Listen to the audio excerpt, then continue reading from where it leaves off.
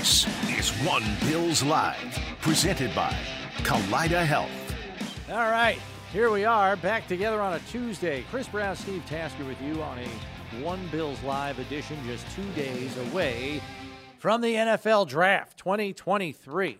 Ready to start in earnest, and already big moves. We were wondering when the other shoe would finally drop on the Aaron Rodgers trade, and it finally did. Aaron Rodgers is a New York Jet, as the Jets give up a second-round pick. They had two. They flip spots with the Packers, moving down from 13 to 15. They give up a 6 this year as well, and then a conditional second-round pick next year that could become a 1 if Aaron Rodgers plays 65% of the offensive snaps, which would seem likely if he stays healthy. The only way he's not going to is if he gets hurt. Right. Which, given the Jets' propensity for stuff happening, it could happen in training camp. This is true. Aaron Rodgers will wear jersey number 8.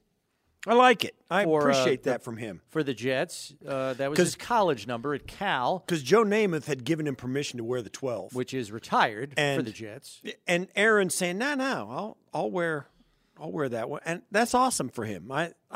You actually want to give him some credit for that. I do. I do give him credit for it. Yeah.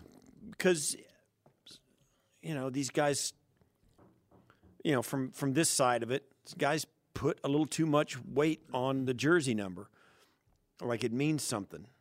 And it does a little bit, but man, oh man, having Aaron Rodgers go, no, Joe, and just paying him that level of respect and just saying, no, I'll wear number 8. No worries. That's pretty cool, I think. It is.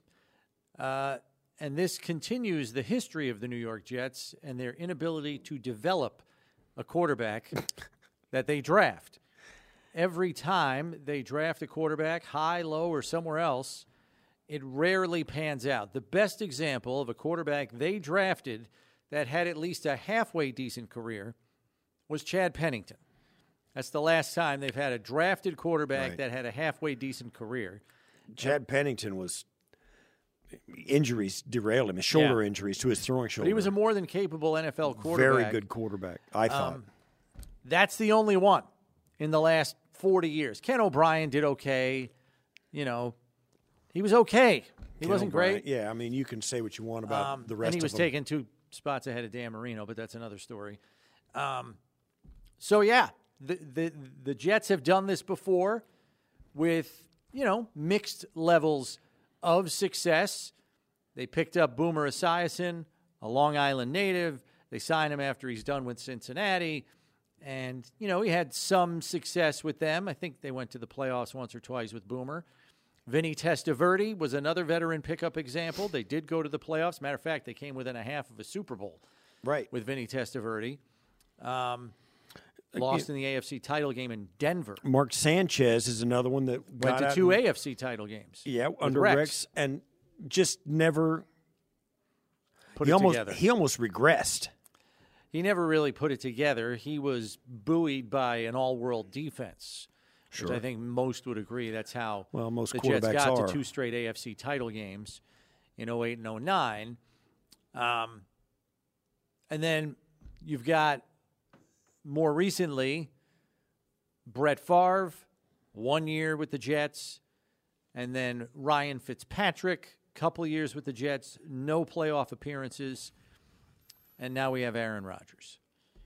So the veteran quarterback route is the route that the Jets have gone. You skipped just to be playoff competitive. You skipped Sam Darnold and Zach Taylor. Well, those were drafted ones. I was talking about the veteran pickups. Well, but you also drafting and developing a guy. The reason they pick up veterans because they can't develop guys. Right, and those last two draft picks, which were that's why Aaron Rodgers is there now. That's exactly right. In a perfect world, Sam Darnold would be there, and the Jets would be laughing at the team that drafted Zach Wilson. Right. So this is and this is a draft that, the Jets could have moved some draft capital and moved up the board to try to draft another one. But I think they know if they do, they're going to probably head right down the same road because it's been a 50-year problem. Right. For some reason, none of their coaching staffs that have had first-round draft choices at quarterback have been able to develop those players. And then they end up having to go the veteran route. And, they have mixed success with veteran quarterbacks. That has been the story of the Jets for the last 45 years. It's hard to generalize that for the organization because every guy's different. Rodgers is not going to be Brett Favre, and they're not going to be Ryan Fitzpatrick, and they're all these guys are different. And you can say, well, it's the same team; they're going to do the same. It's not really. Ryan Fitzpatrick was limited to begin with. He might have played his best football at times with the Jets, but his best is not good enough. Brett Favre was used up when he got to the Jets. And Aaron Rodgers, you can make the case on this end of his first snap that he may be washed up too. He certainly is not the player he was 4 years ago. But 2 years ago, he was two-time defending MVP of the league. And has won 4 MVPs in his career. He has got it between his ears, or from the neck up. The guy is brilliant. Can his body support that? I don't know. We'll see. They better be drafting a tackle at 15. Can the Jets roster support him? Maybe. I think you're right, though. I don't think they can depend on a guy like Mekhi Becton to do it. He hasn't done it. You got to get a guy. And I think they got to start up front. They've got weapons around him. Their roster, the Bills found out last year, their roster is really good, particularly defensively. And certainly you would think their offense is going to get a huge boost by having a guy who can actually pull the trigger at the other end of the pass. They got guys that can run routes and get open and make plays. They had anybody that could get them the football. So the Jets, and I get it. You get all the national, like Mike Greenberg. Everybody's like, man, now they're, and I think it does change things for the Jets, absolutely. If only attitude-wise. The whole building. Just look at social media yesterday after it happened. Yeah, the whole building has got to be picked up by this. Sauce Gardner changed his avatar. Garrett Wilson changed his avatar on his social media accounts. The Jets. I put them ahead of the Dolphins, and I put them much closer to the Bills than I would have otherwise. No question. Mm-hmm. Yeah, no question. But Josh and the Bills just just kind of strangled the life out of the Packers last year with Aaron Rodgers. And you can say what you want about the quality of the entire roster. Josh outplayed him. At least by the naked eye. I wouldn't even go back and look at the statistics to back that up. Josh had a red zone pick in that game. Right. It was part of that string of red zone picks that he had. But otherwise, they were well 10. up, and Green Bay kind of climbed closer in the end. But that game was out of hand by middle of the third quarter. And then Green Bay got a couple of late touchdown drives, I think, to make it look closer than it really was. Thanks in part to some red zone turnovers. So, yeah. Make of it what you will, but this is our question for you today. How has the Aaron Rodgers trade to the Jets shifted things in the AFC East? You let us know. 803-0550, the local number to get on board. 1-888-550-2550 is the toll-free number if you're outside the immediate calling area. How has the Rodgers trade to the Jets shifted things for you in the AFC East? What's your take on it? I realize we've got a draft this week that could further shape these rosters in the division, but that's probably the biggest move of the offseason in the entire league, let alone the division. So what does it signify to you as far as the balance of power in this division now going forward? You look back at that, and I went back real quick and got those stats. Rodgers statistically outplayed him. Two touchdowns, 1 interception. Josh had 2 and 2. 91 rating for Rodgers, 75 rating for Josh. 203 passing yards for Rodgers. Josh had 218, so it wasn't really the aerial acrobatics that we would have expected. But the Bills absolutely strangled the Green Bay Packers. All right, let me ask you this. How likely do you think this is? Week 1, Sunday Night Football, Bills at Jets. I would say better than a coin flip. If it's not Sunday night, it's Monday night. I mean, it's very often, or it's the 4:00 game on Sunday. Very often, division games start the season on schedules. It's a 4 o'clock game on Sunday. That's the I think window. it's Sunday night. It might be. And it might be Monday night. You know? I think it's Sunday night, week 1. At MetLife Stadium. That is a given. Yes, absolutely. Brownie, good call. It's got to be Sunday or Monday Night Football. And CBS will be stumping to have it be the doubleheader game on 4 o'clock on Sunday. Because, see, the big window for CBS is the 4 o'clock game on Sunday. And that game absolutely crushes numbers for whoever's playing. It gets a monster number. And with Rodgers and Josh Allen and the division, big TV market, marquee team in Buffalo. And then in the regular season, it's the Thursday night game or the Monday night game. It's whatever it isn't there. Yeah, I think that's got week 1 primetime written all over it. It's too easy. Yeah, that's a good call. I mean, the kickoff game, I think everybody is expecting it to be a rematch of the Super Bowl because the Chiefs, they play the Eagles this year. Oh, could be. That's a lock. Thursday night football? Yeah, the kickoff game. Yeah. I mean, it's a lock. Maybe, yeah, that'd be good. They play each other. That's the Chiefs' out-of-conference extra game. We're like 3 weeks away from that, right? From the schedule. Some Mid-May. of these early games trickle out, though. Right. They put out the kickoff game, and then they'll put out the Europe games, which the Bills are one of those. Yeah. So, you know, we'll see what happens with that. But usually they breadcrumb you out to the main schedule with little teasers here and there. So I think there's actually 1 or 2 that come out draft week. Like, if not Wednesday, maybe at the end of the weekend. I'm trying to remember, but I seem to remember during draft week there's usually some little tidbit of schedule news that trickles out. And here's the thing, too. The Bills came into last season as this favorite because of the 13-second game. And the Von Miller trade. After the Von Miller trade, everybody had the Bills as the Super Bowl They were favorite. killing it. So you knew that they were going to get – and it ended up they had like 6 primetime games, and they never disappointed. I mean, they were a team people loved watching. Yeah. I don't know if they carry that into this year because of the way they exited and the way the season went. You know, it could be, the Bills-Cincinnati game is another plus. Well, the Bills looked ordinary in that game, and everybody's written them off. Right. They haven't done anything seismic in the offseason, and so because of that, people are sleeping on the Bills, and I think that's just where they want to be. I think the point, my point was going to be that do you think they have another 6 games on primetime this year? I think they'll have a handful. I don't know about 6, but maybe 5. 6. They have 4. Josh Allen is must-see TV. Yes, he will be on national primetime television. And there's always they're going to have 5 games with the Bills in primetime. Yeah, and they had one flexed into primetime. Yeah. So it's going to happen. That's always a possibility. Let's go to the phones to see what you think. 803-0550, open line for you there. 1-888-550-2550. How has the Aaron Rodgers trade to the Jets shifted things in the AFC East in your mind? Leading us off today is Brian in Buffalo. What do you got for us, Brian? You're on One Bills Live. Thanks for taking my call, guys.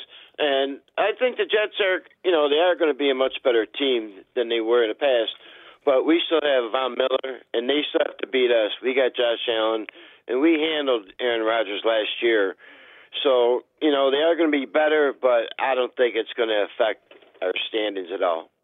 Thanks for taking my call. All right, Brian. Appreciate that. So he's still got the Bills as the better overall team than the Jets. I would say that the Jets last year had a Super Bowl caliber defense, and that defense has taken some hits. They lost Sheldon Rankins in free agency to Houston, and there's some other guys that kind of washed out. LaMarcus Joyner wasn't re-signed. Quan Alexander, I don't believe, was re-signed either, but I'll double-check on those. They did add a nice piece in Chuck Clark, who they acquired for just a 7th-round pick in a trade with Baltimore. To me, that was a coup of an addition. And then after that, they've pretty much loaded up on the offensive side of the ball. Alan Lazard, Mecole Hardman. They've added a couple of lesser-known offensive linemen, and then obviously the trade for Rodgers. One interesting signing that kind of went under the radar for the Jets, Quentin Jefferson, who was signed here in free agency, played 1 year and then was released as a cap casualty, went out to Seattle, and then now is going to be back in the division with the Jets on a 1-year deal, presumably a replacement for the departure of Sheldon Rankins. But let's get back to the phones and see what you think. How has the Aaron Rodgers trade to the Jets shifted things in the AFC East for you? We go to Kevin in Hamburg next. What you got, Kevin? Hi, guys. How you doing? Thanks for taking my call. Sure. I think it's definitely going to make it scarier. We had trouble with Zach Wilson, who stunk mostly. I think it's going to make it scarier because they've always been scary, especially when we play them in New Jersey. We don't have good luck in Jersey anyway, even if we spank them here. So it's going to be definitely scarier. And one more thing I want to say is don't be surprised because a big guy like Aaron Rodgers is in a big place like New York. Don't be surprised if he's the first game, that first Thursday game, the one the Bills were in with the Rams last year, that 7th or 8th. Don't be surprised they throw him in because of the big name he is in the Big Apple. Don't be surprised. Or I'd be more shocked if they didn't put him in against someone like Tua or whatever. Yeah. So, yeah, they could put him in. And they probably will have games like that they normally don't have with Zach Wilson or Joe Schmo or whoever else is quarterbacking. Yeah, there's going to be a huge appetite for people across the country, outside of the Jet fan base now. You know what I'm saying? There's going to be a huge appetite for the Jets for people to see them because of Aaron Rodgers. They want to see Aaron Rodgers play for somebody other than Green Bay, and there's going to be an enormous appetite for that early in the season. If depending on how it goes, there'll be more or less as the season goes on. But at the beginning of the season, everybody's going to want to see it. And so that's the kind of thing that they want to put in a marquee game, and it makes too much sense. Now, you want to pair that with somebody that's going to give you a great game or at least give you some added bonus to that because let's face it, Brownie, the Jets could be playing the Arizona Cardinals, and people are going to be tuning into that, you know? Right. I still think it's going to be Super Bowl rematch for the kickoff game. Yeah, Thursday's a given. It's the Super Bowl teams. It's Chiefs and Eagles. It's the Chiefs are playing somebody. Now, whether it's the Eagles or somebody else, it remains to be seen, but that's it. I mean, even the Chiefs game could be – you could be throwing the Bills into that like you did last year with the Rams. But it will be a team that the Chiefs – play on their schedule that's going to be the Thursday night game. The other two, Sunday night and Monday night game, are the one that the Bills would have a chance and a lot of getting. Times it's a Monday night doubleheader the first week. You know, they have an right. East Coast game that's and right. a West Coast game, 7 and 9 p.m. They stagger the two games. Yeah, but it's not going to be the Thursday night game. No. That'll be. I think it's Sunday night or Monday night, week one. I mean, it could down. It could Bills, be because Jets. they're on the schedule. The Bills are on the Chiefs' schedule, but I don't think. Yeah, that's happening. You know, if you have a chance to replay the Super Bowl from the last game of last year, you're doing it. How do you not do it? You know what I mean? Right. Plus, you got a top 5 market in Philly, television market involved. It makes too much sense. Let's go to Mark in West Seneca next. What do you got for us, Mark? Good afternoon, guys. How are you? Good. I have a comment on the change in the division and then a question for you guys. Yeah. First of all, as far as Rodgers going to the Jets, everybody, well, I think a lot of people are looking at that going, oh, my goodness, the division's getting so good. They're better. They're better. We're scared, this, that, and the other thing. I think our football team is being sold short. And, Steve, I'm with you when you talk about the Bills as a whole, that they are still a class and top-notch team in the league. They are a top 3-4 team in the league. We got to remember all the things that team went through last year, all the injuries that they went through last year, and Aaron Rodgers, bring it on. We're going to have Micah back. We're going to have Jordan back. Kyrie's going to have a year under his belt. We still got Johnson. I mean, defensively, we are going to be absolutely fine against him. We have proven that in the past whenever we've played Rodgers. A few times we have. Offensively, I think we're going to be fine also. I think we're going to see a little bit of a shift. I think against the Jets, we have to go to a little bit shorter passing game, move the ball with first downs, and we'll be fine against them. And Josh, as he said earlier a couple of weeks ago, he is super focused this year. So I'm not afraid of the Jets. I'm not afraid of Miami. Bring it on, guys. That's what this is all about, competition. Great. My question is this. There was a lot of talk early on when this trade was talked about salary cap gymnastics the Jets were going to have to do. And I know, Brownie, you usually are on top of this kind of stuff, and I thought I heard you before I came on sort of alluding to some of their roster moves. Do they still have to make some moves, do you know, in order to fit that contract in? Because I know there was actually talk about them releasing their star middle linebacker if they had to in order to fit him in. And that was a while ago now, though. Yeah, it's a little unclear now, Mark, only because what we're hearing now is that Rodgers is going to renegotiate his contract for the Jets and presumably for the very purpose that you're getting at there, because they don't have a lot of room under the cap. And thanks for the call. By trading him, the Packers have rid themselves of the albatross that was a $58.3 million option bonus that they were going to have to pay Rodgers sometime between St. Patrick's Day and Week 1 of the upcoming season. By trading him, that now goes away. Right. So $58 million of the dead cap hit they would incur by trading him disappears. It just vanishes because it's an option bonus that they never exercised. The Jets will have and inherit, I believe they inherit this because it's a 2024 option bonus to exercise the compensation he will be due in 2026, which here's the totals another $15-30 million. What Spot Track's got is that Aaron Rodgers' cap hit this year is 15.7 to the Jets, 14.5 of which is bonus. He's making $1.1 million for his salary, but his cap hits 15.7, and he'll have 15.7 in his pocket. Now, the dead cap hit. The dead cap hits $59 million. If they're going to release Aaron Rodgers, which they're not going to do, it's 59. So that tells you where the money is.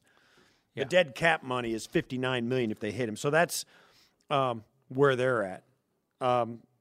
It's not a big cap hit for the Jets, but even so, Spot Track's got them over the cap by I think $6 million. Yeah. So they're going to have to move some things around. Yeah, they got to move some money around. Rodgers is going to renegotiate, and that's the report I saw this morning, that Rodgers is going to renegotiate the deal to fit it under the cap for the Jets. Now, how much gymnastics they're going to have to do, we'll have to wait and see. And we'll have to see what they decide to do with 2024, 2025, and 2026 on the original contract that he signed with the Packers.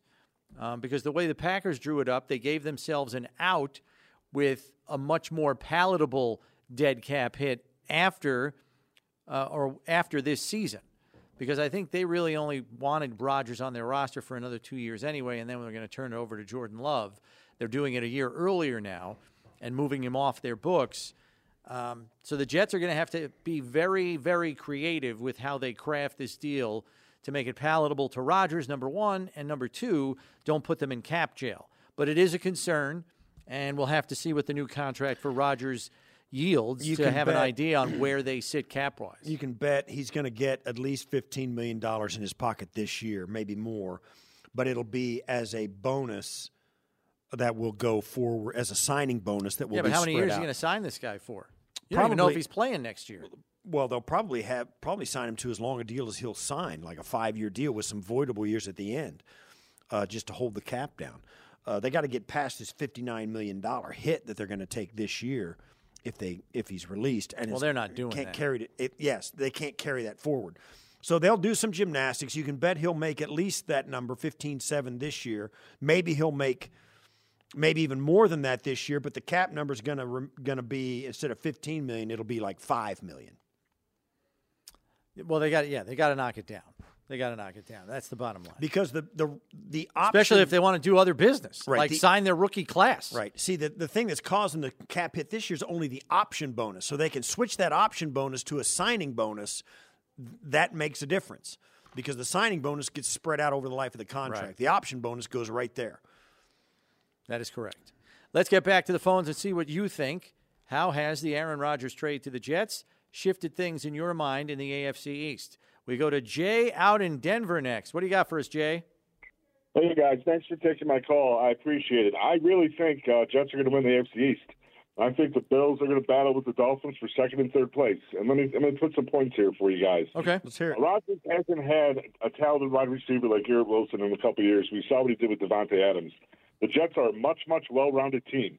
You're getting Bryce Hall back. People forgot how he played in the beginning of the year. He looked an outstanding running back and an impact to that offense. The Bills also lost to the Jets when they had Zach Wilson, which is absolutely ridiculous. And if you want to go to the Packers game on Monday night or Thursday night, it was Monday night, I'm sorry, that's the beginning of Josh Allen playing horrible, turning the ball over, and the Bills not scoring points. Steve, you're absolutely wrong. The Bills scored no points in the second half, and they were absolutely trounced in the second half by the Packers. And if you remember, Green Bay ran the ball in the first half, and basically it appeared to be giving the game away to Buffalo. Even Von Miller said, hey, it looked like he said, why aren't you throwing the ball? If they would have unleashed Rodgers, Bills would have probably lost that game. They had. I don't know if you can say that, Jay. Dude. Yeah, okay, you can say that, but go ahead. In the second half, gentlemen. Hang on, let me finish here. Go ahead. Different game in the second half, and I'm telling you, the Bills are overrated. We got nobody but Stephon Diggs. Gabe Davis is a number 3, number 4 at best. We need to go out and get D. Hopkins and match this trade because Rodgers is going to come in highly motivated. Now, you guys, make fun of him all the time, man. The guy's a 2-time MVP of the last 3 years. If he comes in motivated and plays up to his capability, we're in trouble. All right, so let me ask you this, Jay.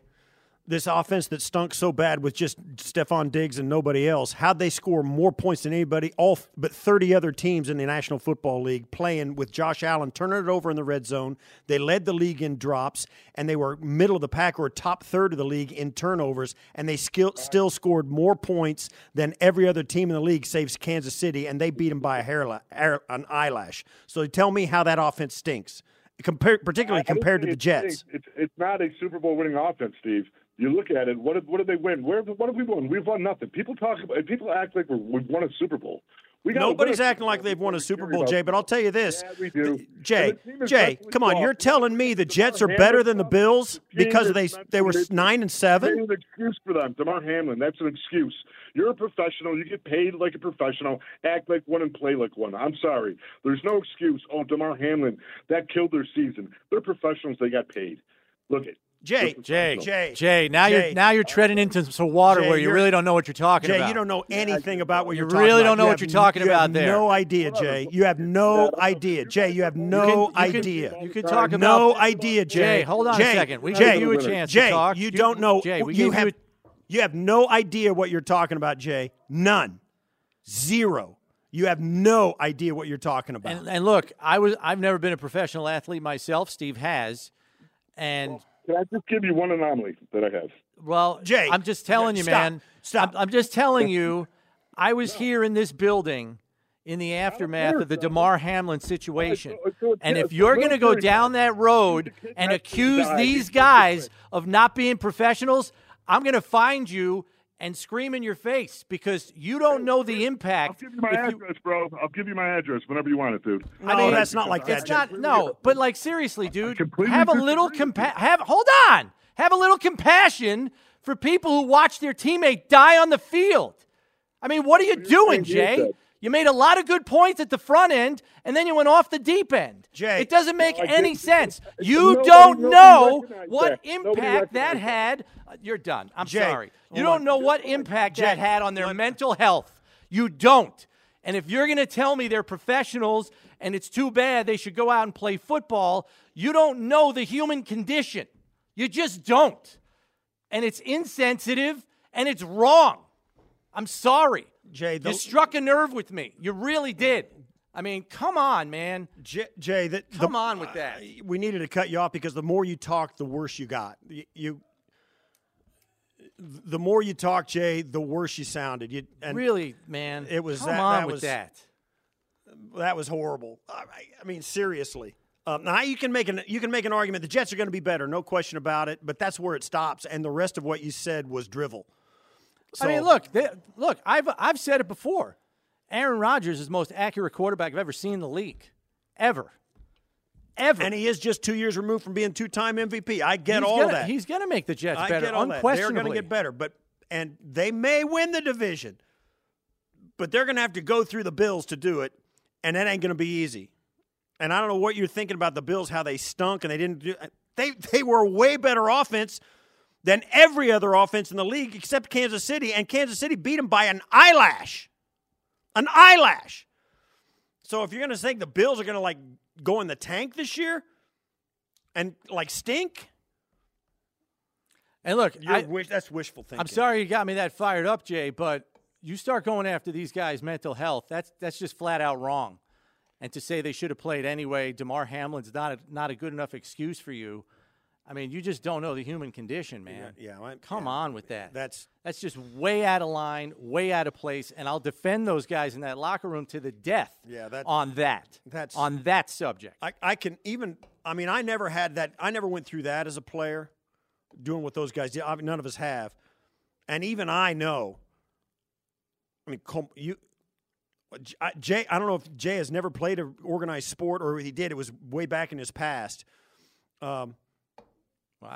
It's crazy, and it's ignorant to spew out your projected feelings on guys who actually were going through it, and to a man were affected by it, and not just them. It was guys in our side of the building too, and to belittle that and say that had no effect or was no excuse for what happened. Come on, you're being an idiot. All right, we're going to take a break. I'm going to cool down because that just struck a nerve. I'm sorry. I'm going to defend those guys to the death on that. I am. That's probably not the best choice of words either, but I will defend them till my last breath on that subject because it impacted them in a way I've never seen before, and it's not an excuse. It's real. We'll take a break. Be back with more here on One Bills Live, presented by Kaleida Health. It's Buffalo Bills Radio.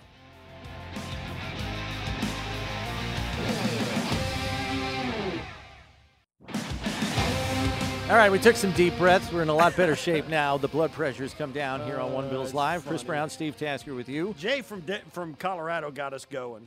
Yeah, that's all right. I mean, look, he's entitled to his opinion about the Jets, he's entitled to his opinion about the Bills, but he just went somewhere where I didn't think he should go, and that really just struck a nerve. So, sorry I got a little carried away there, but like I said, I'm going to stick up for those guys in that locker room for what they had to deal with late last year after the DeMar Hamlin situation. Yeah. Let's get back to the phones, though, and talk about the Aaron Rodgers trade a little bit more and how you think it's going to impact the AFC East this year. We go to Dave in Clarence next.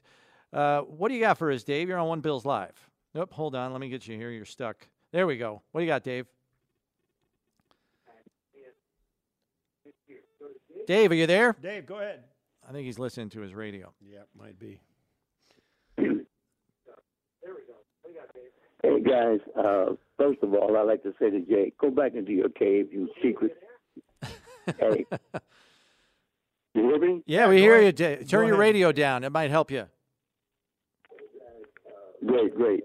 Listen, I say to Jay, go back into your cave because you're a secret Bills hater. All right? Number one, up. Yeah, Dave. All right, there we go. Are we straight now, Dave? Okay, good. I just want to say to Jay, please go back into your secret. Yeah, we heard that already. All right, good. Listen, as far as Rodgers' trade is concerned, it's not going to make a bit of difference in the AFC East. Oh, yeah. They'll battle Miami for second place, all right? And they may even leapfrog over Miami into a wild card. But as far as the Bills are concerned, listen, we are getting ourselves back together so quietly that we're under the radar in the NFL, all right? I mean, we're getting Josh to the point where he says he's going to concentrate on football. Listen, if this guy wasn't concentrating before, maybe because of his elbow, so on and so forth, if he is serious about that, the NFL is in trouble.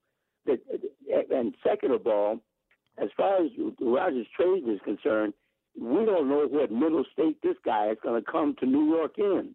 You know, after you've played 18 years in an organization, and Steve, you know this very well. I mean, to all of a sudden get thrust into a new organization like overnight and have to change your mindset 180 degrees, and plus going to a media frenzied city like New York, as opposed to the one-paper town Green Bay. I mean, by mid-season, Rodgers may implode. So, guys, forget Rodgers. I mean, concentrate on the Bills. We're on our way. I'm so optimistic about this season. Plus, we got the draft coming up, and I really think Brandon Beane has in his back pocket a real hit coming up for us, a major hit for a trade. So, guys, go Bills. All right, thanks, Dave. We got to move along. Dave. Appreciate that. I don't know if I'd dismiss Rodgers out of hand. They will be better. I don't think there's any question they're going to be a better football team. They'll be more difficult to play against because they arguably, with that quarterback, have much more firepower from an offensive standpoint. The guy makes plays. Yeah. I mean, he's not a 4-time MVP for nothing. So he does change the balance of things in the division considerably. Steve said he's going to put him ahead of the Dolphins for sure. I think I need evidence that they're better than the Bills. Yeah, I would say, too, you're right. I'd like to see him play. That's why we're talking about getting him on opening weekend, the Bills in New Jersey. But I think, for me, it's going to be, and to Dave's point, a bigger adjustment for Aaron Rodgers moving to New York than maybe some of us surmise. He's 40 years old, and certainly that would give him the maturity to handle it in the best way possible. But New York is not Green Bay. Well, and he's being looked upon as the savior, the guy that's going to lift them out of mediocrity. Instead of just being this guy who's the face of the franchise, he's going to be looked on with some expectations that, and not only that, the expectations are going to be placed on the entire team now. Not just Aaron Rodgers, but the entire squad. And they're going to be scrutinized like no Jet team has ever been scrutinized. And that's saying something. Because Green Bay's got like 3 guys in the press conference during the week. New York's got 30. It's a different animal. And if this doesn't go well early, and even if it does go well early, there's going to be some intense pressure on those players and certainly Aaron himself. That adjustment's going to be something he's going to have to get used to. Yeah. He's been down this road before. I mean, the guy's won a Super Bowl, he's won MVPs. He's been around the block once or twice, but his teammates haven't. Let's get back to the phones, and we go to Mark in Jersey City. What do you got for us, Mark? Oh, this is lovely. I mean, I had to listen all day yesterday. How it's hilarious how fanboy central here in New York, on radio, because basically WFAN, that's what it is. It's Jet Central. The Bills are an afterthought now, and that's perfect. Now, the roles are reversed for Jay. The Bills get to just be, they're not even they've regressed. That's fine. The Jets, who are, 2-8 in their last 10 games. Rodgers, who is 8-9, and everybody will want to point at their roster. He's played with Aaron Jones, Devontae Adams. He's played with players that have much more street cred than what the Jets have, and they haven't done it. He's going to come here into this powder keg and do it, where he has to do it. He's got the organization by the short hairs. He knows that. He's going to show up to OTAs. He's going to play in preseason with a team he's never took a snap from. And they get to hear how good. And the Jets, if you follow their young players on Instagram, I'm sure you've checked in. They love them some them. They get to hear for almost 4 months how great they are. The expectations are on. It's a lot different. Now you're the hunted. Yeah. Everybody's gunning for you. That is a good point. And, thanks for the call, Mark. We got to move along to other people. The Bills were the hunted last year. They hadn't won anything, but after they got Von Miller, they were stamped the Super Bowl favorite by Las Vegas and every media outlet known to man. And they played well. And they did play well. They went 13-3, but they incurred an enormous number of injuries, certainly the most in the McDermott era, without question. Like key pieces. I mean, key players went down or were unavailable week after week after week after week. I mean, they played the Miami Dolphins without 5 defensive starters and their starting center and then lost 5 more players through the course of the game. Right. It was unprecedented. So despite all of that, they still went 13-3. And despite a catastrophic situation involving their teammate, they still won a playoff game. So, I think lying in the weeds is just where the Bills want to be. I think they're perfectly happy with that. And let everybody else get the fanfare this time around. And, if you can sneak up on a few people or a few people are counting you out before they even play you, all the better. Let's quickly go to Dan in Buffalo here. What do you got for us, Dan? The only reason I give it a little bit of weight with Rodgers, because we know he's flaky. He thinks he's the smartest guy in the room. He's going to walk into an environment where he's the stranger. He only likes to do media with Pat McAfee and then his boy A.J. Hawk. Yeah. And, that when he has to get that pressure from that New York press, and maybe they don't win their first couple of games, who knows? But I want to the Gabe Davis to me, like the third or fourth, and I know that guy that got you emotional. People forget Knox's brother died. Like you said, an unprecedented amount of injuries. Still came up 13-3. Josh's elbow was hurting. The pressure of being the odds-on favorite for the Super Bowl. I hate that. We're from Buffalo. We have an underdog mentality. I didn't like that from the get-go. It made me nervous. But Gabe Davis only played 15 games. He had a bum ankle. He got 860 almost 900 yards in 15 games. His game average over 17 games is a 1,000-yard receiver. Now, for some reason, that's a line of demarcation. Now, if he would have played all the games, no one would call him, we don't know if he's going to be a true number two. He was a true number two. Yes, it's a lot of boomer bust. 100 in a game and 20 in another. But everything we went through, for that guy to say they're professionals. I have a friend who's a pro athlete, pitch for the Braves. I don't like counting people's money. Oh, well, they're rich. They should do it. No, it's still damn hard work. Or get over that guy dying in front of you. Because you're a professional. Oh, yeah, don't worry about Knox's brother dying and how Knox feels. No, don't worry about any of that. Don't worry about Kim Pagula. No, you're professionals. I hate that, and I like being the underdog. I think we're going to be fine. Dorsey's going to learn. His offense was a little boomer bust because we all agreed that sometimes it looked too hard. But statistically, we were number two. So, going into the season, people were doubting Dorsey. Well, he had the second most points in the league, but it wasn't consistent. So, we, as Lombardi would say, we need to matriculate it more. Yeah. Right. But yeah, that guy was a moron. Thank you for shutting him off. Right. It wasn't Lombardi. It was Thanks, Hank Stram. Dan. It was Hank Stram. Hank not Stram. Lombardi. That's right. Matriculated downfield. But yes, you're right. It feels better for Bills fans sometimes to be the underdog rather than what they were last year, the odds-on favorite. I get that mentality. I'll say it again. This team's been good enough to go to and win the Super Bowl for 3 years. You can and guys like callers who call them say, "Well, you've never won it." That's all. That's true. They haven't. It's true. They haven't. But neither of most of the other teams. The Jets weren't. The Jets don't have an NFL. They don't even have a playoff offense, let alone a Super Bowl offense. If you're going by that, none of the other teams in the league, except for the Kansas City Chiefs, have a Super Bowl winning offense.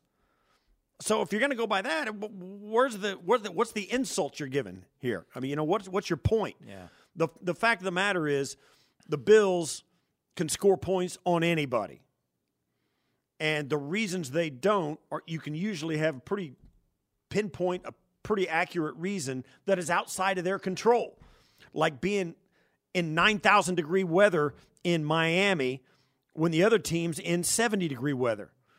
When you can, you go down to the Cincinnati game when they can't even get out of their own way emotionally to come out and play a game against a Cincinnati team that is flying high. The same thing. They won 2 games after DeMar went down. They won 2 games against 2 division opponents. One was a playoff game. And they had no business even being on the field with those teams. But they still won them. That's what being a pro is? Okay. No, it's being a human being. These guys were struggling with it. And I made the point that I don't think some of them are right even now. So it was traumatic. Yeah. And to say that stuff doesn't bother you as as a pro athlete. It's just insensitive. Forget insensitive. It's wrong. It's idiot. It's ignorant. Yeah. I mean, come on.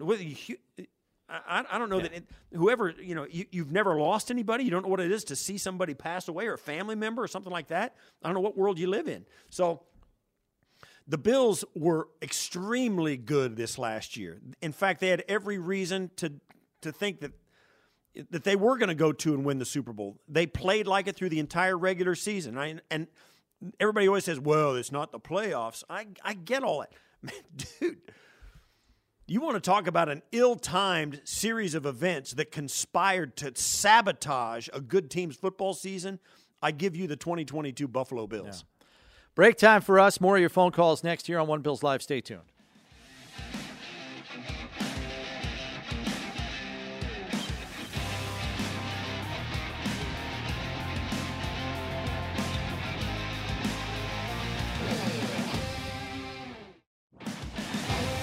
Back here on One Bills Live, Chris Brown, Steve Tasker with you, asking you how you feel the Aaron Rodgers trade is going to shift things in the AFC East. Right back to the phones we go, and to Ian in Hamburg. What do you got for us, Ian? You're on One Bills Live.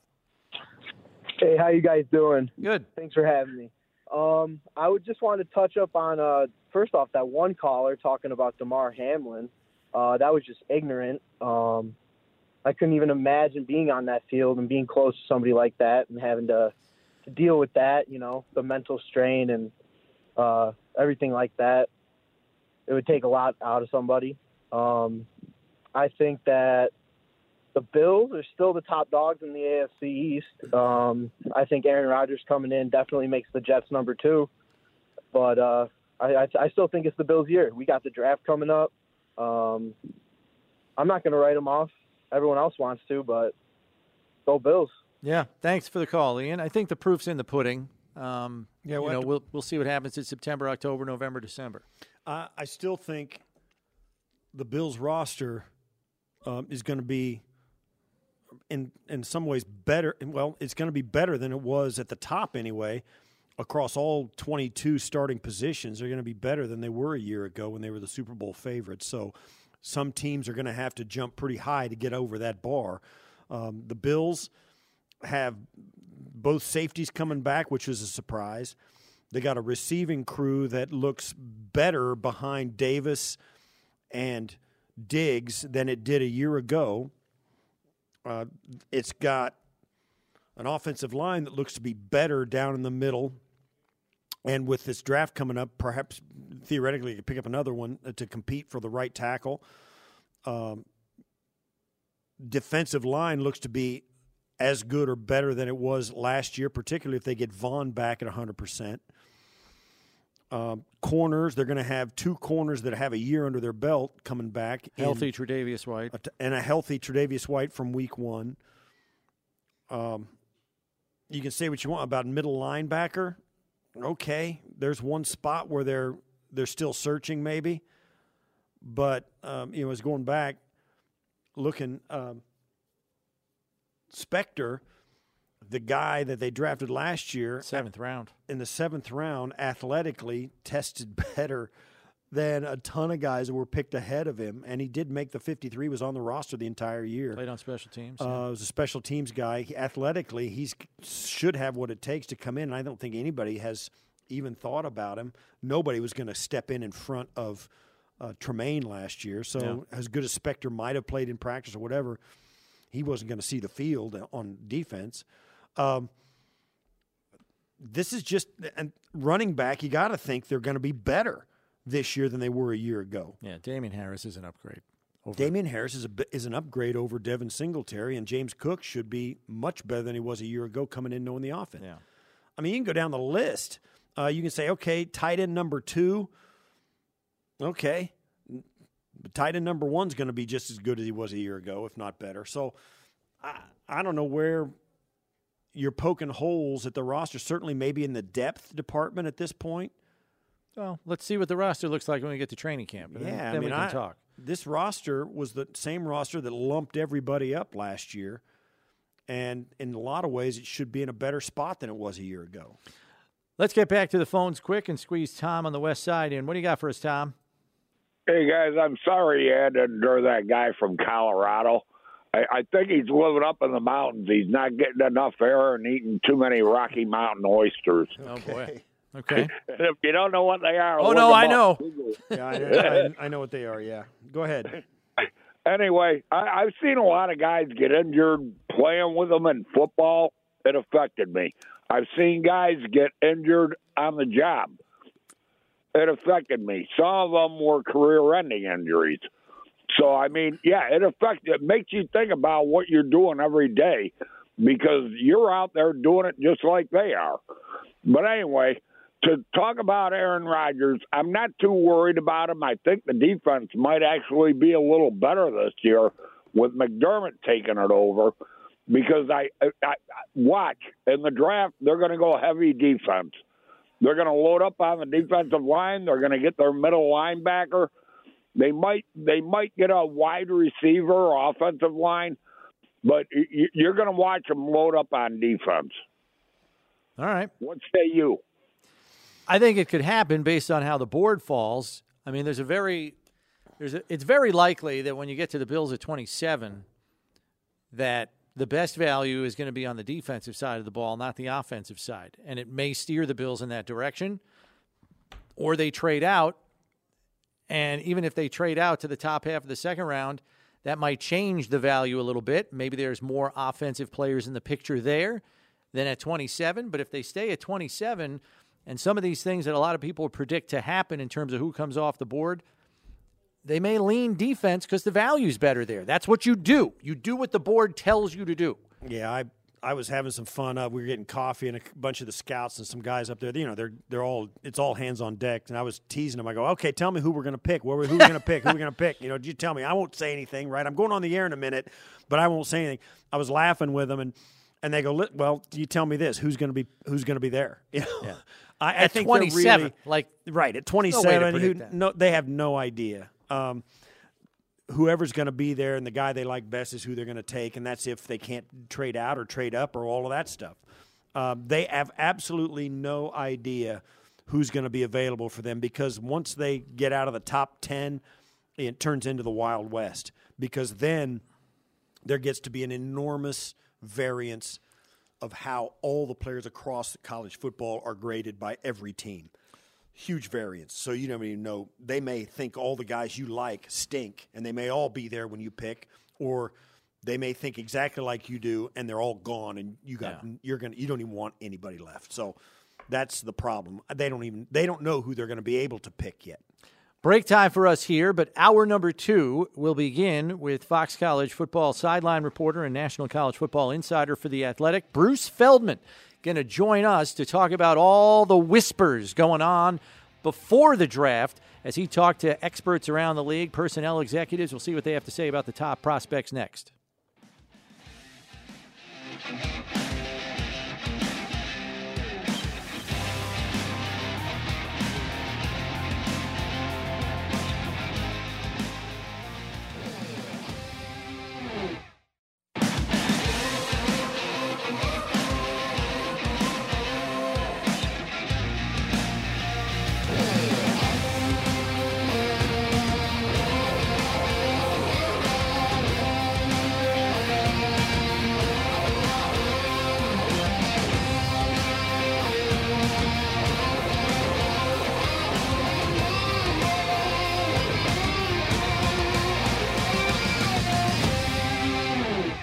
This is One Bills Live, presented by Kaleida Health.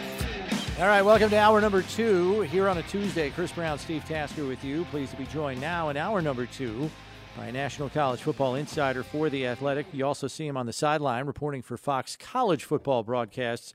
It is Bruce Feldman joining us, who just completed NFL Draft 2023 Confidential Coach's Dish on C.J. Stroud, Will Anderson, Anthony Richardson, and more. There's a lot more, just so you know, in there.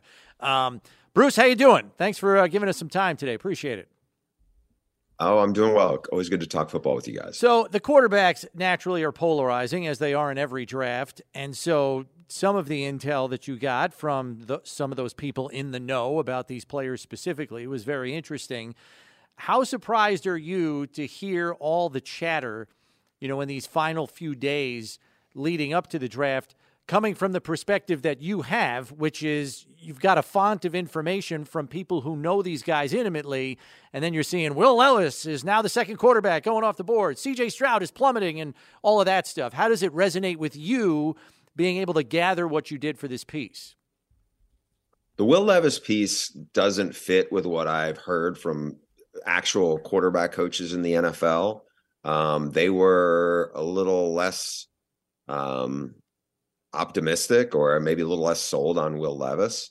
So we'll see. All it takes is one team, though, to feel differently. It was just fascinating. I think when I talked to all these coaches, it's their position that they coach.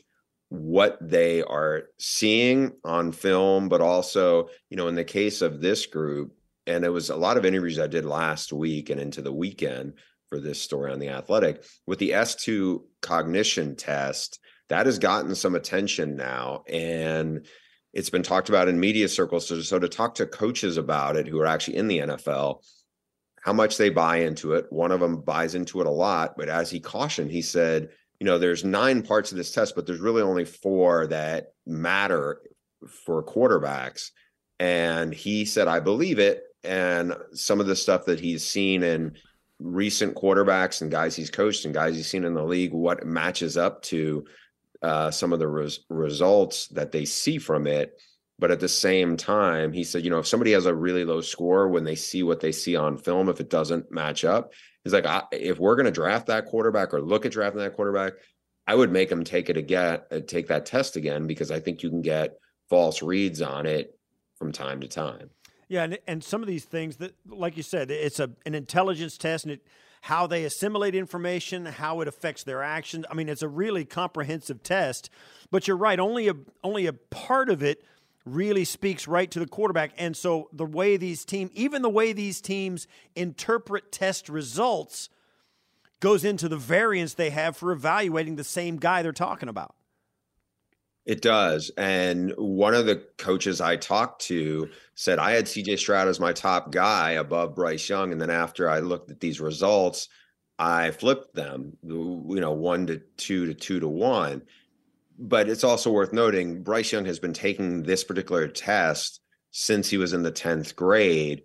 I don't know how many times CJ Stroud may have taken it, but the guys that are in these meetings, these coaches, and they've studied the film and a lot of it, they're like, a couple of the coaches I talked to said it doesn't line up with what we see for CJ on the film in terms of how he processes what you actually see on the film, which at least the guys I spoke to who felt that way, they were kind of discarding the test because it just said it doesn't match up with what the film is. And the film is ultimately a lot more important to them than what somebody did on a test. Bruce, I know this isn't the first time you've put this confidential column together.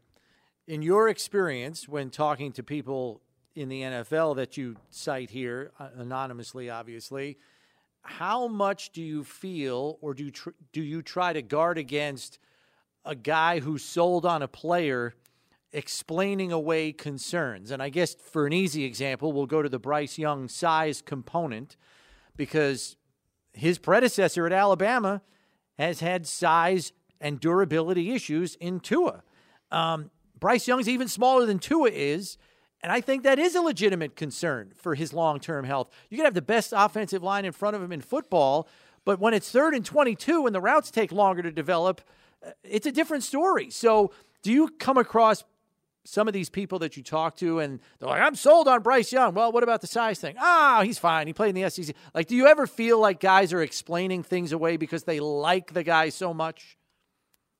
It's possible. In this case, the guys were all that I talked to had legitimate concerns about from a durability standpoint, right? And Tua's a good example, but there's other examples. One of the coaches I talked to said, look, Lamar Jackson's a big dude. He's much bigger than people realize. He's certainly much bigger than Bryce, and he struggles to make it through a season. Jalen Hurts is a really thick, powerful guy. He's had big guys land on him. He gets banged up. We see quarterbacks all the time struggle to make it through a season because the guys who are often landing on them are 320-pound men. And as you said, Bryce Young is not only short, he's little. Like, Russell Wilson is short, but Russell Wilson's built like a running back. They are not close to the same thing in terms of like thickness and musculature.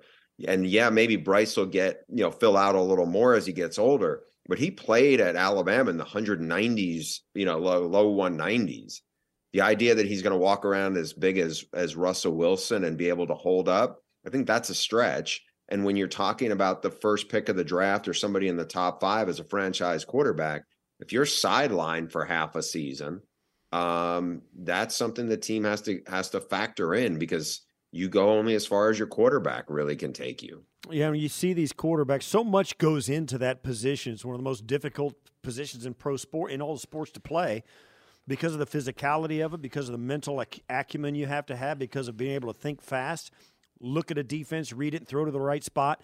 All of that stuff goes into it. And then there's always the thing where when you lean into a huddle and call a play, there are 10 real grown men, athletes looking at you, expecting you to be a leader.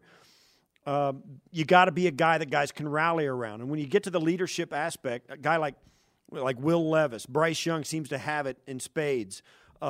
These guys, some of them exude this star quality. What about these 4 top guys, Levis and Richardson, Stroud, and Young? We've heard things like maybe Levis is the guy who's least got those leadership qualities.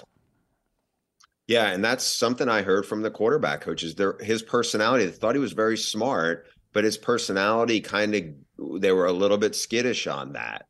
So they just, I don't know, when he was with them, I think they didn't get a great read on it, and look, there are certain guys. I mean, people raved on the TCU team about Max Duggan. He has that. He's a really good athlete. I just don't think some of the other parts of playing quarterback at the NFL level, coaches are that sold on, but the intangibles they love. People like Bryce's intangibles. He's really smart. They heard really high grades on people inside the program about, those leadership pieces. But again, durability is an issue. I think with Anthony Richardson, who's the youngest of these guys, he's 20 years old still, and he has the most raw talent of any of them. You're talking about a guy who has Josh Allen caliber arm strength, almost as big, and runs even faster. I mean, he's a low 4.4 guy.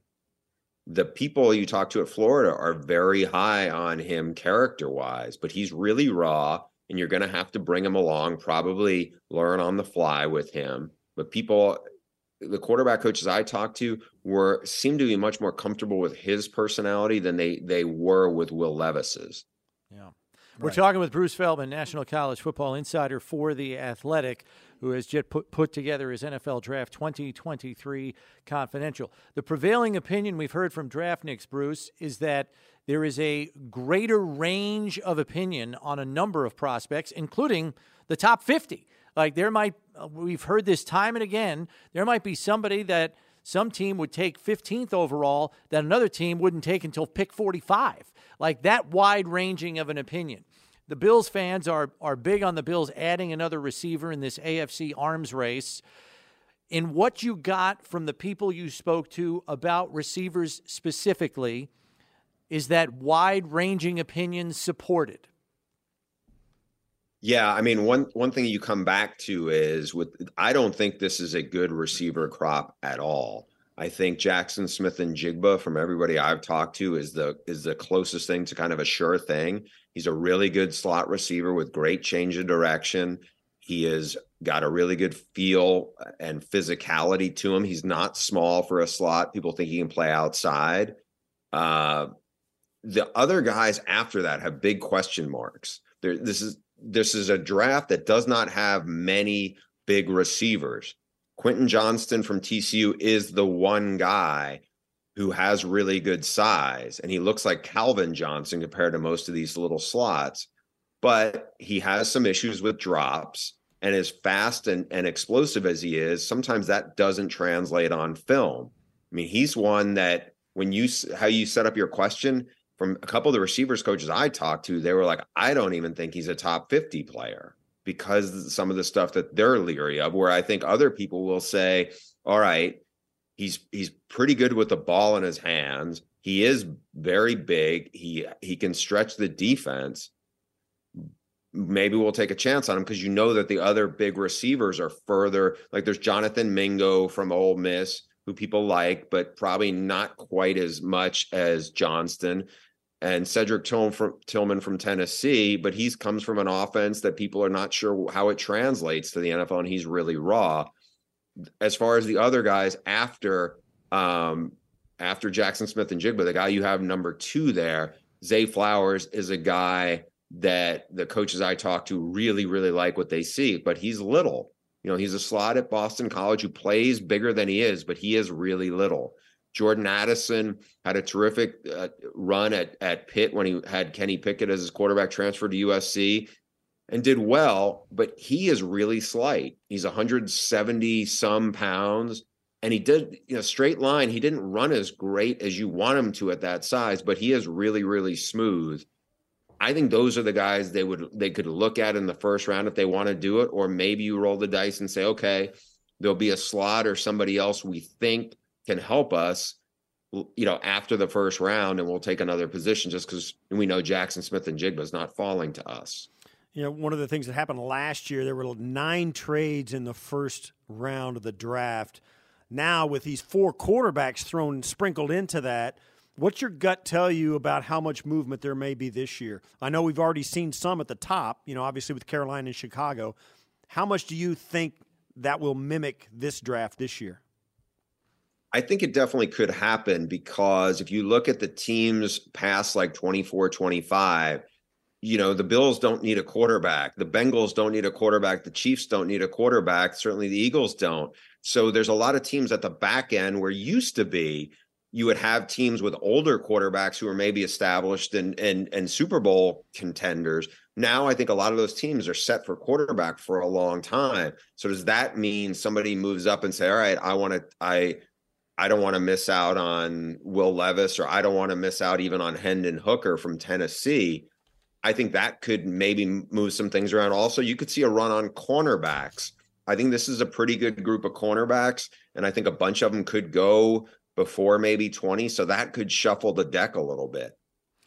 Defensive end is the other position that's kind of gotten some intrigue here, because some are of the belief that Tyree Wilson will go ahead of Will Anderson of Alabama, and they'll take the Texas Tech kid before him. Based on the opinions that you got, what kind of stood out in terms of maybe the knocks on Anderson as opposed to people that are high on Wilson? Are there any differing things there that stand out that you could say, oh, yeah, you know what, I could see Wilson going before him?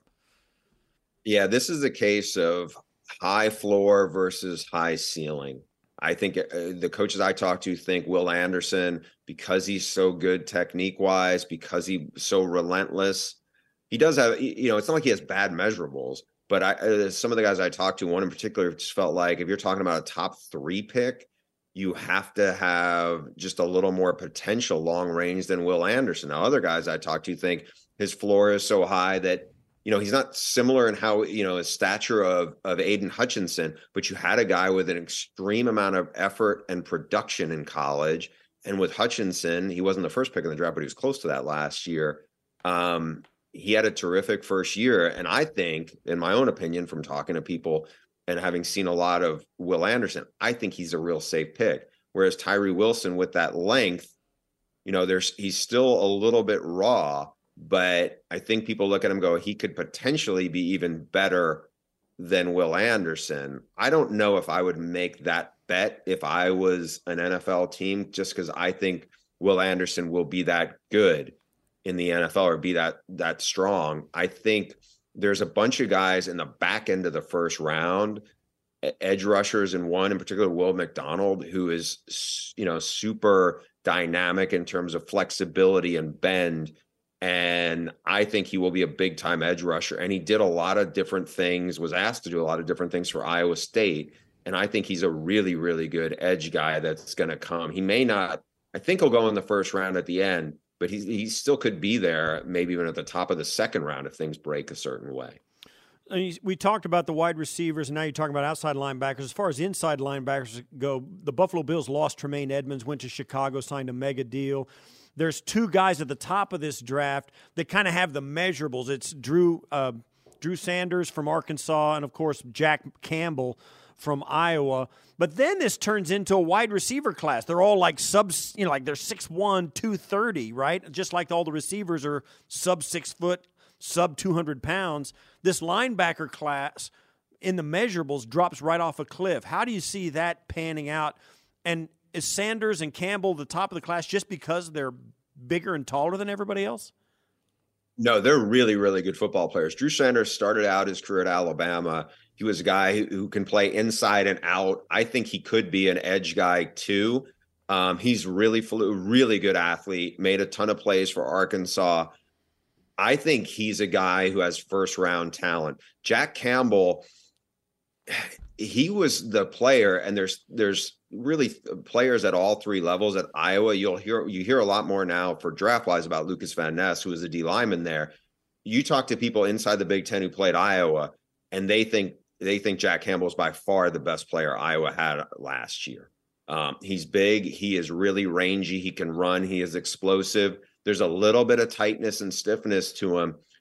But if you told me he was going to be a guy who's going to lead a team in tackles for the next 10 years, I wouldn't be surprised at all. He's a really, really good football player. If you end up with Jack Campbell in the second round and you're a fan of that team, you should be very happy. I do think there's a drop off between these two and the rest, but these are really, really good football players. And if you told me that either one ended up in the first round, it wouldn't surprise me. The guys after them, like Deion Henley from Washington State, is super versatile. I think he's really good in pass coverage, but he is a much smaller player, but he was everywhere.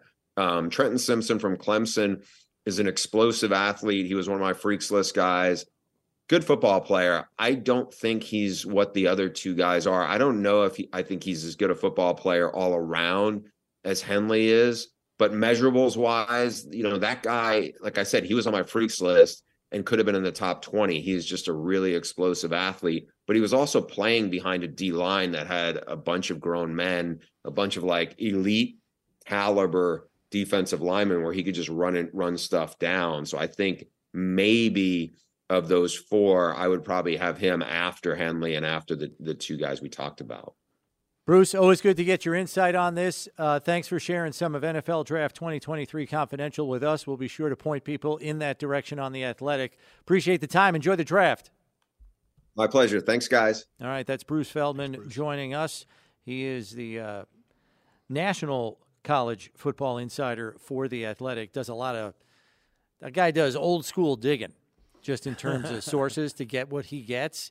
I mean, you read that NFL Draft 2023 Confidential, you have to, all of his quotes from personnel executives, quarterbacks, coaches, college coaches, they're all anonymous, but you're looking at all these comments and you're like, man, he's probably talked to like 25, 30 people.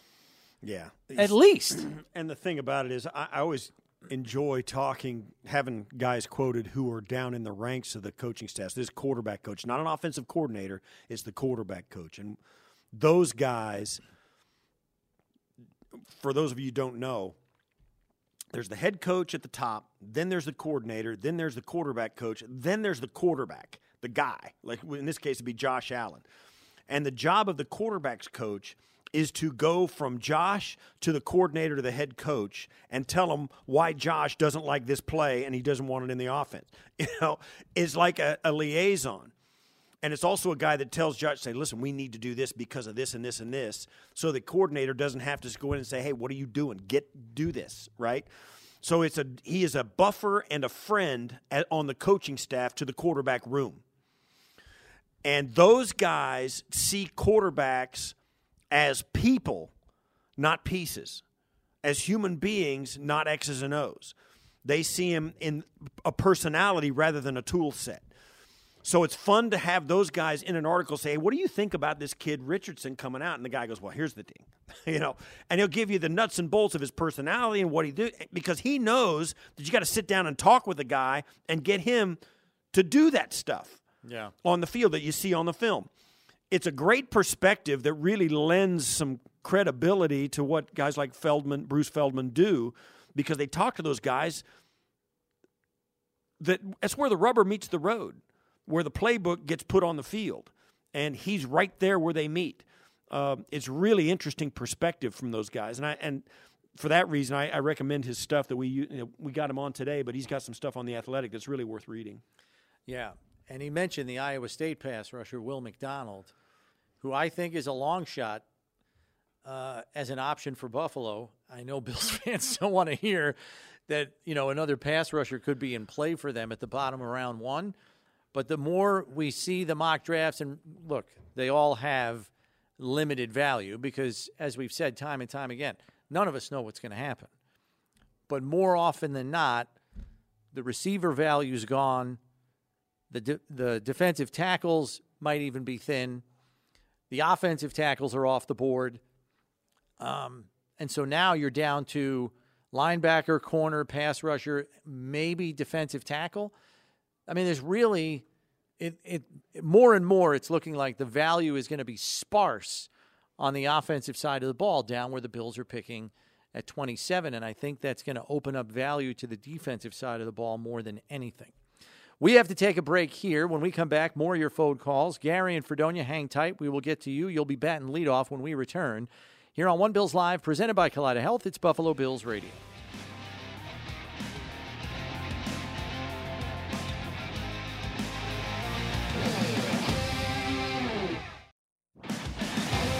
How has the Aaron Rodgers trade to the Jets shifted things in the AFC East in your mind? You let us know at 803-0550, 1-888-550-2550, number to get on board. We lead off this segment with Gary in Fredonia. What do you got for us, Gary? You know, one guy I've been wondering about, I haven't heard one word about, a receiver the Buffalo picked up late in the season was Desmond Patman. And he's 6'4", it seemed to have good measurables compared to Hodgins, who was in the same class. And I just like your comments on him. Yeah, you're right. Giant target, Gary. You're 100% correct. 6'4", 220. I want to say he was a former sixth-round pick of the Colts and really didn't get on the field a whole lot for them. Only played in 10 career games for them over 3 seasons and has 4 career receptions. But I think the size that he brings to the receiving corps is very intriguing. So, hey, they took a flyer on him. They signed him to a reserve future free agent contract in January, and he'll get every opportunity in training camp to prove he belongs. I mean, I think if there's one thing we've learned in the McDermott era is people get a fair shake here. You get an opportunity to show that you deserve more of an opportunity. And if you demonstrate that, you'll be on the field. The greatest example of that is Levi Wallace. There are others. Christian Bernard. Christian Benford. Christian Benford. 6th-round pick. He's a rookie. 6th-round pick, and he started ahead of Kaiir Elam. The 1st-round pick. That doesn't happen anywhere else in the National Football League. So, yeah, if he's good enough, he'll get on the field. It's that simple. But he's going to have to do it. And certainly the hill is steeper to climb for some guys other than others. But that doesn't mean it's impossible and he's not going to get a chance. Christian Benford climbed through the depth chart last year during training camp. It took him, I think, really a full 2 weeks before all of us started going, well, this Benford guy is starting to get reps here. He moved up from the 3rd team to the 2nd team in the first week. Right. And I was like, oh, somebody's making a move here. Right. And then with Tre'Davious still not healthy enough to practice with the team. There was more reps to go around. There were more reps. And he took advantage of them. And they reward guys that take advantage of their opportunity. And I think, too, I don't think there's any question about it. There's no question. McDermott and Leslie Frazier were sending a little bit of a message to Kaiir Elam as well, whether he's playing well or not, that they were going to say, listen, you're number 1 pick, I get all that, but you're going to have to earn it. And this guy over here is doing what we're asking him to do, and he's doing it better than anybody thought he could. So he's going to get rewarded for that. Watch him. So there was a little bit of that going on perhaps, but I don't think they had any regrets at all the way they handled Christian Benford last year and the way they handled Kaiir. Because Benford came in with really good measurables. He's a big dude. So they had no qualms about playing him, and the guy never really disappointed them in any rep he took. So there's a lot in that. Yeah, and that resonates in the locker room. Believe me. But Patman is a tantalizing physical tools player, not only because he's 6'4" and 220 pounds, but he ran a 4.48 at the combine. At 6'4", he had a 36-inch vertical, and he broad jumped 11 feet. So there is some natural physical tools there, and if Coach Henry, the new receivers coach, feels he can do something with him and develop him, you might have a nice-looking possession guy that you can use in the red zone. at 6'4" with a 36-inch vertical. I mean, that guy's going up 11 feet to catch footballs. Yeah, you got to find out why he couldn't get on the field in Indianapolis. Find out if you can use his tool set. Find out if he's dedicated to getting better or if he's just kind of coasting along. If he's dedicated to it, and there's no reason he can't get better, and he won't get better. There's no reason to think he won't. So, but he's 3 years in, and here he is on his second team. So there's something in there that's keeping him off the field. There you go. Find out what it is and see if you can alleviate it. How has the Aaron Rodgers trade to the Jets shifted things in the AFC East in your mind? We turn now to the tweet sheet, where opinions live. And the tweet sheet brought to you by Corrigan Moving Systems, the official equipment moving company of the Buffalo Bills. Andrea says the Jets are now our main competition. Sauce, Williams, Rodgers and company. We need to get this draft and D-Hop right. D-Hop would be nice. There's a lot of layers to that, as we've said on the show before, because it's not just a matter of compensation. It's a matter of making the money work. And, you know, Hopkins has said he's open to renegotiating his contract to facilitate a trade, but to what degree? Like, is he taking a 5% haircut? Right. Is he willing to add a year to his contract? What exactly is he willing to do? And that's something that only the agent and the team can sort out and decide, oh, you know what, that would fit. Now let's talk to the Cardinals about compensation. Yeah. So there are a lot of steps you got to get through for that to materialize. You're not going to give him a 5-year contract just to make the money work. And you don't want to come back and, you know, have him for a year and a half or 2 years where he only stays healthy for 1 year and then have to get rid of him and then take a $20 million dead cap hit to make this work for a year and a half or one season out of 2. So something like that. Certainly, though, I mean, you and I both, and all of us know, DeAndre Hopkins is a very good wide receiver still at this point of his career. Right. And at this point of his career, on the bad side of 30, the only thing you really worry about at this point, like you do with Diggs, is durability. Diggs has never been one to come out of games or be unavailable. Well, he treats his body like a temple. And D-Hop did have that problem just last year. Well, he missed 6 games for a PED suspension. So there was that. Oh, okay. He wasn't injured? The year before he had injuries, okay. Yes. So you start to wonder about that, whether the guy can stay healthy enough to help you, particularly at the kind of money he's going to command. But the guy can play when he's on, when he's right. He's really, really, really, really good. Yep. Connor on the tweet sheet says, I don't think there is any major shift in the division. Buffalo has historically played very well against Aaron Rodgers. Yes, the Jets have some good weapons on offense, but at the end of the day, the Jets will have to prove they belong. Yeah, and we've kind of said that to some degree. The proof will be in the pudding. Let's see how they look in September, October, and if they can sustain it in November and December. I mean, everybody loves their roster on paper. But what's happening on the field? How healthy can you stay as a team? How is your schedule layout? Because there's times where you might hit a team that's running hot. You know, they've won 3 in a row. They're just beating people up. And you got to play them next, and it's like you're running into a buzzsaw. And even though you play your best game, you still lose. And then a team in your division will play that same team a month later when 2 of their starting and best players on offense are out, and they beat them by 10. You're like, whoa, what the heck? Yeah, there's a lot of this that's out of each team's control. There's a lot, you know, everything the Jets do is out of the Bills' control. The chance and the random nature of injuries, all of that stuff. I do know this, or at least it's been my experience observing this about the New York franchise. Once the season gets rolling, good or bad, it tends to steamroll. And if it starts going really well for the Jets, that's an organization that it's easy to front run with. The media gets behind you. They start pumping you up. Yeah, they build you up. And, you know, it goes your way. Now, if they stumble out of the gate, it turns the other way. And it's fast. And it circles the drain really fast. So I think the first month and a half of the season is really going to be critical for the New York Jets to get out to a fast start. If they do, it's a dogfight in the division. It's a long season, and anything can happen, and injuries can always, you know, buoy or sabotage your season. But I think that first 6 weeks of the season is going to be absolutely critical for the Jets, given the atmosphere that is pervasive in their franchise, in their region, and the way they handle, in the media and the city and the fan base and all the pressure that can be brought to bear by outside forces. So if they get out to a fast start, look out. Well, yeah, and they'll be anointed. Jeremy on the tweet sheet says, not much.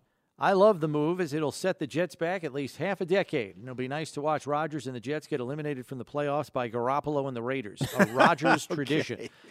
Philip says, this puts the Jets in win-now window and more desperate to make additional moves in an arms race. No additional pressure from the division, as KC and the Bengals are the true roadblocks. Only real impact on the Bills is likely playing Wild Card Weekend, making the division title less important as the East beats on each other.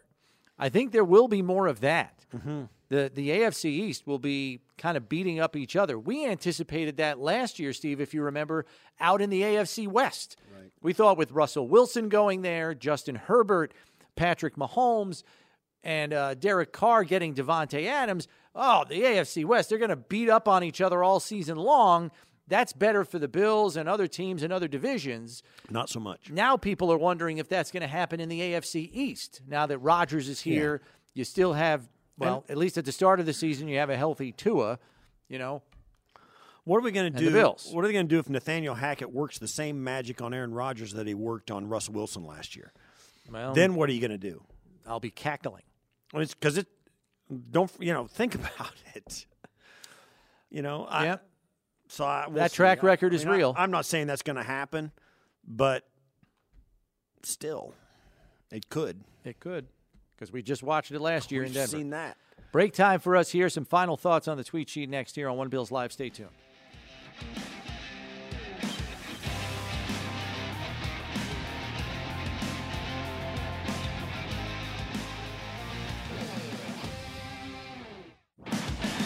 Final thoughts on the tweet sheet here. Tiffany says the pressure is on the Jets. They've put themselves in a position to have to win it all this season with the future draft compensation they gave up to get Rodgers. We still have the best QB in the division. I'm confident we can still win, make a deep playoff run this season. Super Beast, Jets will be better than the Dolphins and the Patriots, but won't be the Bills when it counts. Matt says they got better, but there's no guarantee how well he'll play or if he'll even play more than a season. It'd be far scarier for the long term if they swung for Lamar. Interesting. Yeah, that's true, too. That's a good take as well. You're true. That's true. If Lamar came into the division, that's different. That's different. And I'll say this. We were laughing. I think I said this during the break. I don't think I said this at the end of the last segment. But what happens if Rodgers going to the Jets with Nathaniel Hackett has the same magical touch that Nathaniel Hackett had with Russ Wilson in Denver last year? Yeah. What if that little magic potion blows up in their face just like it did a year ago? I would say the only difference is Hackett and Rodgers have worked together before in Green Bay. The system is essentially the same that he used in Green Bay, so you would think they would hit the ground running. They have a proven number one running back in Breece Hall. How he looks removed from the ACL injury will be something to watch. They have a proven number one wide receiver in Garrett Wilson. They have to fix the offensive line, which many people believe they will address in the draft. Gigi says, yes, unfortunately, yes. I'm not convinced on the coaching, but the talent they have is pretty scary, especially getting Hall back healthy and a QB that has been MVP twice in the last 3 years. Jets have added, the Bills have subtracted.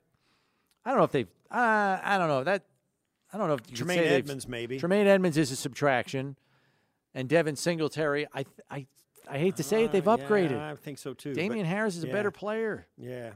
No question, though. The Jets are better today. No question. You have to acknowledge it. Yeah, they're a better team. And Aaron Rodgers has a lot of chops, and he's going to make a difference for those guys. I would think. Now, we can make all the things about, Nate Hackett and all that, how it went, but yeah, we'll see. We'll see. That's it for us today. Join us tomorrow at 1 p.m. for NFL Draft Eve. We'll see you then.